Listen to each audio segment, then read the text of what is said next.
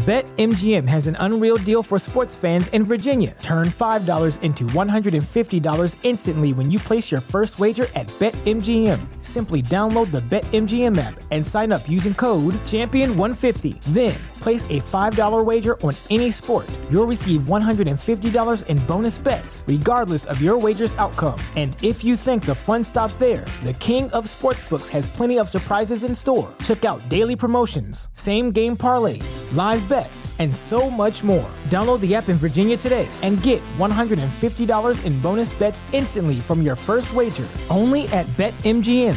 BetMGM and GameSense remind you to play responsibly. See BetMGM.com for terms. 21 plus only. Virginia only. New customer offer. Subject to eligibility requirements. Rewards are non-withdrawable bonus bets that expire in 7 days. Please gamble responsibly. Gambling problem? Call 1-800-GAMBLER. Promotional offer not available in Washington, D.C.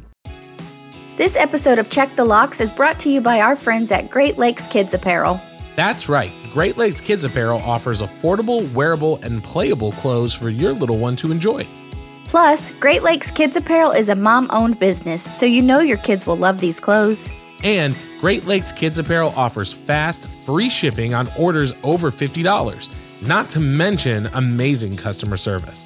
So head over to GreatLakesKidsApparel.com or click the link in the show description and use promo code LOCKS to get 20% off your first order today. This episode of Check the Locks is brought to you by our friends at Audible. Audible is your one-stop shop for audio entertainment where you can always find the best of what you love or discover something new. That's right. Audible offers an incredible selection of audiobooks across every genre, from mysteries, thrillers, biographies, and of course, true crime. And as an Audible member, you can choose one title a month from their catalog to keep forever, including the latest bestsellers and new releases. Audible members also get access to thousands of podcasts from popular favorites, exclusive new series, and this very podcast you're listening to now. Plus, the Audible app makes it easy to listen anytime, anywhere. While traveling, working out, walking the dog, doing chores, Audible makes listening anywhere easy. And best of all, Check the Locks listeners can try Audible for free for 30 days. So head over to audibletrial.com/checkthelocks or click the link in the show notes to start enjoying Audible today. Warning. Check the Locks podcast is a true crime podcast and may contain graphic descriptions of violence, murder, sexual assault, and more. Check the Locks podcast is not appropriate for all listeners. Listener discretion is strongly advised.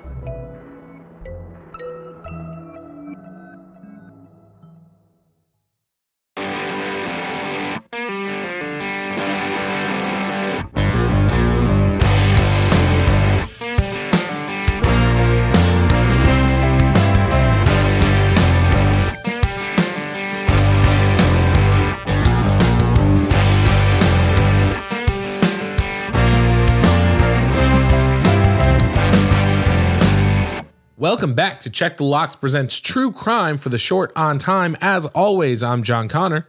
I'm Olivia Cornu. Saying thank you for joining us this week as we dive into yet another bite-sized, truly terrifying true crime case. Olivia, before we jump in, as always, good to see you. How have you been? I've been pretty good. You know, the week's been going good. Life's been great. Nothing too exciting happening. How are you? I am doing great. Just making it through. I'm ready for the holidays. Getting real close to December, so just ready to spend some time with the family, enjoy Christmas, things like that. So, and celebrate my birthday month that's coming up.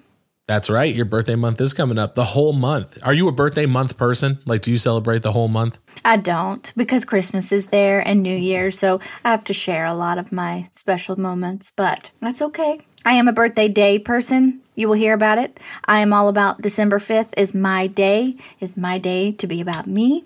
I don't usually work, but this week I'm working. But I like my day to be all about me, and I can do whatever I want because it's the only day of the year that is especially for me. Listen, I completely understand. Valentine's Day is on February 14th, then my birthday is on the 16th, and then my wife's birthday is 3 days after mine. So I'm not the kind of guy, I'm very self-deprecating. I'm not the guy who's like, it's my birthday month, but on my birthday, I do like to, kind of do what I want to do, or I always take it off work, you know what I mean? Just so I can enjoy not having to do anything. It's, it's your day. You should be able to do what you want to do, Exactly. Exactly. I'm 100% a supporter of celebrating birthdays. Well, I'm sure we'll talk about it a little bit closer to your birthday, but happy early birthday. Thank you. Well, Olivia, this week is a short on time episode, so we got to get into it. This week is my case that I am bringing. So do you want to hear about it? Should we just jump in? Yeah, I do. I'm excited to hear about it. I've been wanting to know about this, and I kind of thought it was something that was older than it is. So I'm very interested about it. Yeah, I'm the same way. I had seen this story kind of pop up in different places, but I just never really taken the time to dig into it. And so when I was researching, I was like, let me find out what's going on here. It seems really interesting. And there's been some big developments here recently. So I thought it'd be a good one to cover and kind of jump into. So this week we are talking about the Delphi murder. So if you're listening, you may be familiar with it. If not, this may be something that's new to you, but definitely wanted to kind of jump into it and see what the listeners think. Well, let's go. On February 14th, 2017, the bodies of Abigail Abby Williams and Liberty Libby German were found near the Monon High Bridge just east of Delphi, Indiana. Abby Williams was 13 and Libby German was 14. The day before, on February 13th, the girls had been dropped off for a hike in an area near the bridge. During the hike, Libby posted a photo to Snapchat of Abby walking across an abandoned train bridge. They were reported missing when the girls didn't arrive at the spot where they were supposed to be picked up. Police immediately suspected foul play. The girls' bodies were discovered on the edge of Deer Creek around the middle of the day after an extensive search. Police believe that the teens may have met their killer on the Monon High Bridge. On February 15th, state police asked for the community's assistance in identifying a man they believed to have been hiking the historic trails at the time of the murders. They released a photograph of a man wearing a navy jacket and blue jeans. Later, the photo was confirmed to have come from Libby German's cell phone. Authorities set up a tip line and immediately calls began to come in. On February 22nd, police released additional information to the public, including an audio clip of a man's voice saying "down the hill." It turns out that Libby had caught a 43-second video of her killer. Later that year in July, police released a sketch of a potential suspect. The composite showed a man with a prominent nose and goatee who was wearing a hat under a hooded sweatshirt. The sketch that was done was compiled from information provided by all of the agencies that were working the case at the time, including the FBI. But then things went quiet. Okay, so I have a couple questions. So I'm assuming either police had Libby's phone and that's how they got the photo and the video, or did her parents have her phone? Like, how did all that pan out? Do you know? So in the research that I did, it doesn't say specifically, but I believe that the police found her phone at the scene. Okay. And as we go through, I think it'll make a little bit more sense as to why. Okay. But I believe that's where it came from. Okay. Well, let's keep going because like I said, I really want to know about this case because I never looked into it. It was just always around. Yeah, definitely. So Indiana authorities continued to work the case, but no further information was released until 2019. So, roughly 2 years later. In April of that year, police released a video clip from Libby German's phone, and in it, a man can be seen walking down the same train bridge as the one in Libby's Snapchat post. Now, what was really interesting, and I think was a special call out for me, is that the Indiana State Police said that Libby was a hero because she had the wherewithal to recognize that somebody was following her or approaching them that shouldn't be, and was smart enough to pull out her cell phone and get an audio clip and video of this person that they believe attacked her. So for being a 14-year-old girl, that's really having your head on a swivel. And if they were going to make any ground in this case, it was going to be because she was smart enough to do that, which I thought was really interesting. Yeah, I'm very brave of her as well. Incredibly. Now, at this time, another sketch was released, but it looked drastically different than the first. Then, in December of 2021, state police asked for help in finding anyone who may have had contact with the teens on social media. They believe someone may have been using a fictitious profile to potentially lure the girls. They were especially interested in finding out the owner of a Snapchat account named @Anthony_shots. Authorities later learned that the account was run by a man from Peru, Indiana, Keegan Klein. Klein would use the username on Snapchat, Instagram, and more. He used fake images of a male model to solicit explicit material from underage girls. Police were able to locate him, and when interviewing Klein, he said that he literally had no clue how the girls died. He didn't know anything. He didn't have anything to do with it. In his words, he did acknowledge that it was a weird-ass coincidence that he had happened to talk to her. Like, he got that. However, Klein was never charged as a suspect. though he was arrested for his relation to child exploitation and child pornography after admitting to owning the social media account. Another man, Ronald Logan, was also looked into. He lived a short distance from where the girls were found, and his property was searched. In the warrant, it was noted that Logan's voice was not inconsistent with the man in the video and that he did fit the physical description. But like Klein, Logan was never charged in the case. He died from COVID in 2020 at the age of 82 years old. So thinking about the parents, thinking about the community, because this is a small town. It's only like 3,000 people. So it's a pretty small town. So thinking about the parents, the people in this community, when you find out like, okay, you're looking at this guy, then you're looking at this guy, but no one's ever charged, I can imagine it's a really frustrating thing to go through. Yeah, and I just want to mention this guy was 82 in 2020, so he would have been, 78, 79 in 2017 when this all went down. That seems like a large feat for an older gentleman to kill 2 teenage girls. Yeah, and I guess stranger things have happened, but, if he wasn't charged, there was probably a real reason. Yeah. Yeah, and this is an ongoing thing, so there's not a whole lot of like, well, this is why and this isn't, because they're still continuing their investigation. But I was kind of thinking the same thing. I was like, a 79-year-old man might be hard to overpower, a 13 and a 14-year-old, or, they may be able to outrun him or something like that. You know what I mean? But who knows? In 2022, police finally caught a break. Richard Allen, a 50-year-old Delphi resident, was arrested on October 28th, 2022. Allen has been charged with 2 counts of murder in the deaths of Abby and Libby. Authorities and the community were shocked to learn that the suspected killer was one of their own. Additionally, Klein was a pharmacy technician who worked at the CVS in the town. And again, this is a town of roughly only 3,000 people. He would also develop film for customers who visited the store. In fact, Libby's grandmother, Becky Patty, has told reporters that Allen developed photos for her granddaughter's funeral. Now, this becomes really concerning because someone like Allen, if he is in fact the killer, he would have access to personal information like what kind of medications are you taking when somebody's sick, things like that. And then additionally, if he is processing your photos, he now gets to see these very potentially intimate details of your life, and he's doing this for everyone in this small community. Now, at this point, police haven't released any evidence to the public yet, but it is believed that the killer took souvenirs from the crime scene. Additionally, eerie photos of Allen have actually been released. One photo was of Allen's daughter in the exact location where the murdered teens were last seen. So he has a photo of his daughter walking those same train tracks. Another photo shows Allen posing and smiling excitedly in front of what appears to be the second police sketch that was released. So when you talk about like things being creepy, right? They haven't released why they think it's this guy yet, but there is a photo of him in front of the sketch and he's just smiling from ear to ear. And the picture, once you have everything in your mind, I mean, it's definitely like, doesn't seem like you're ashamed. If you're the guy who did this, it doesn't seem that you're ashamed of it. You know? I think I would be steering very clear and very far from anything related to this case, especially if he was if he is the murderer, or 2, if he had nothing to do with it. But like, you don't stand there and smile in front of a police sketch. Like, that's just like, hey, look at me. This is me. They got it pretty close, or they didn't. Ha ha ha. Joke's on you.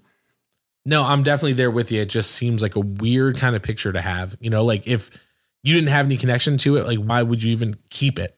Now, shockingly, it was reported on November 22nd of this year that Allen may have had an accomplice. In a preliminary hearing, prosecutors shared that they believe that Allen may not have acted alone. Now, again, as of now, the prosecution has been very tight-lipped about any evidence that they have, but we can definitely circle back to this one with any further updates. The trial is actually slated to begin the beginning of 2023. So we should have some more updates over the next couple of months. But that is where we are as of now. So before we get into our little mini deadbolt test for this week's episode, Olivia, after going through the story, hearing all the details, where's your mind at right now? What are you thinking? I feel like I have to follow this now. This is not at all what I thought this case was going to be about. I had just assumed that it was like more of an old school, like Dahmer type case that I just had maybe never heard of. I didn't realize it was so recent. But this is so intriguing, and I just need to know how this pans out. And I wonder if this is a case that will be like on the news channels, or media will be allowed into the courtroom so that way we can kind of follow what's happening. And then I also wonder why they're not releasing any information on like what they have against Alan that has him arrested and like why they believe it's him. Like what's the evidence? I'm not sure if they are keeping it kind of tight-lipped so that it doesn't get out to the media and to the public, because, you know, you have to go through discovery and share everything that is asked for with your defense attorneys when you're a prosecutor, right? Like you have to share that evidence. So I don't know if they're just trying to keep that evidence low. Also, if they believe that he may have had an accomplice, if that person is still alive or they have some idea of who that person may be, it could be that they don't want that evidence out to kind of indicate that they're looking at this person specifically or something of that nature. So not sure 100% why, but they're definitely playing it close to the vest. Well, I appreciate you bringing this case. Because like I said, I've seen the name, I've seen it all over social media. I've never taken the time to really click on it and like dive into it because, you know, once you go down that rabbit hole, you can't really get out. So I was glad that you did. I was really shocked to hear that it was like a recent case. Yeah, I was there. Like I said, I've seen like little headlines and stuff about it, but I just hadn't had the time to dig into it. And it really gripped me right away. And we can talk about that a little bit more when we get into our deadbolt test. But I'm going to start with you. After going through it, where would you put this on your deadbolt test for this week? Well, the fact that this happened in 2017 and technology is so strong and they have the Snapchat evidence from Libby's phone and that's not solved yet is very scary to me. I feel like murders should be like solved right away since we live in 2022, almost 2023 right now. I think that this could have been an attack on any woman, so it kind of puts it up there. I think this is like a 7 for me. I also have a couple concerns as to why someone dropped off a 13 and 14-year-old girl to go hiking near these abandoned places. I don't think I was doing things in woods or in nature alone at that age, so that was a little concerning to me. And maybe there's more to that we just don't know. But yeah, I would say this is about a 7. Where do you stand on the deadbolt test? Yeah, so for me, I'm going to put this at a 9. And I think part of this is looking through a father's lens, but, you know, thinking that I am like dropping my daughter off for a nature hike with one of her friends. And, you know, to your point, I mean, this is a small town, so I don't know, you know, if this is just something where up until this point, like nothing like this has happened and it's just not something that you have to worry about. And then all of a sudden it's become like, oh no, like this even happens here, you know? I think we talked a little bit about that in the Willie Inman case, where it's like these small towns where nothing really ever happens. And then when it does, the shockwave is just that much bigger, you know? Yeah. But looking at this through the lens of being a father, I drop my kids off to do something that they may have done a million times before, and then they just don't come home, you know, and thinking about how that would just destroy my world, you know, and then to think that this guy has been in the community, you know, has maybe filled my prescription or looked at, you know, pictures of my kid's birthday party. You know what I mean? Like if he's developing a lot of photos, with this being a small town, you know, I don't know. He knows enough about everybody in the town. Right. And, you know, this may be a lot of older folks who are still using traditional film and stuff like that. You know, it was very unsettling as I was going through it. And last night, you know, I wrapped this up about 12:30 and I had to put something on. Like I watched The Office after this because I had to like have something kind of wash out of my brain. So it stuck with me immediately. So I'm going to put this at a 9. Well, it was a very good case and I can't wait to hear more about it. I know we're going to have to do like a special episode where all of the cases that we have looked at in these mini episodes, we kind of come back and do those updates on because there's so many of them. There's like, okay, we're just waiting to find out what happened. So that is where we fall on the Delphi murders for this week's deadbolt test. Olivia's putting it at a 7. I'm putting it at a 9, but we want to know, where does it fall on your deadbolt test? You can reach out to us. Instagram, Check the Locks Pod, Twitter, Check the Locks. If you are not in our Facebook group, what are you doing? Head over to Facebook, click the link in the show description, join. We would love to have you as part of our community. Let us know what you think. We also have a Patreon. If you're interested in financially supporting the show, you can head over to patreon.com/Check the Locks or click the link in the show description. You can sign up from there. We've got stickers, t-shirts, all sorts of cool stuff that we're doing. We would love to have you. If you cannot financially support the show, that is totally fine. Listening means just as much, if not more. So thank you for taking the time to hang out with us, listen to the show this week.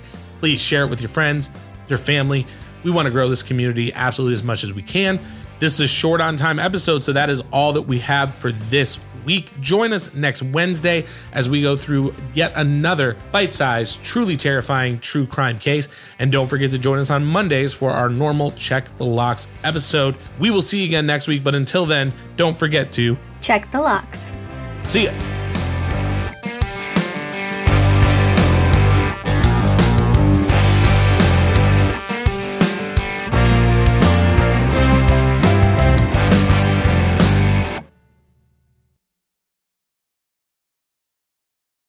BetMGM has an unreal deal for sports fans in Virginia. Turn $5 into $150 instantly when you place your first wager at BetMGM. Simply download the BetMGM app and sign up using code Champion150. Then, place a $5 wager on any sport. You'll receive $150 in bonus bets, regardless of your wager's outcome. And if you think the fun stops there, the king of sportsbooks has plenty of surprises in store. Check out daily promotions, same-game parlays, live bets, and so much more. Download the app in Virginia today and get $150 in bonus bets instantly from your first wager. Only at BetMGM. BetMGM and GameSense remind you to play responsibly. See BetMGM.com for terms. 21 plus only. Virginia only. New customer offer. Subject to eligibility requirements. Rewards are non-withdrawable bonus bets that expire in 7 days. Please gamble responsibly. Gambling problem? Call 1-800-GAMBLER. Promotional offer not available in Washington, D.C.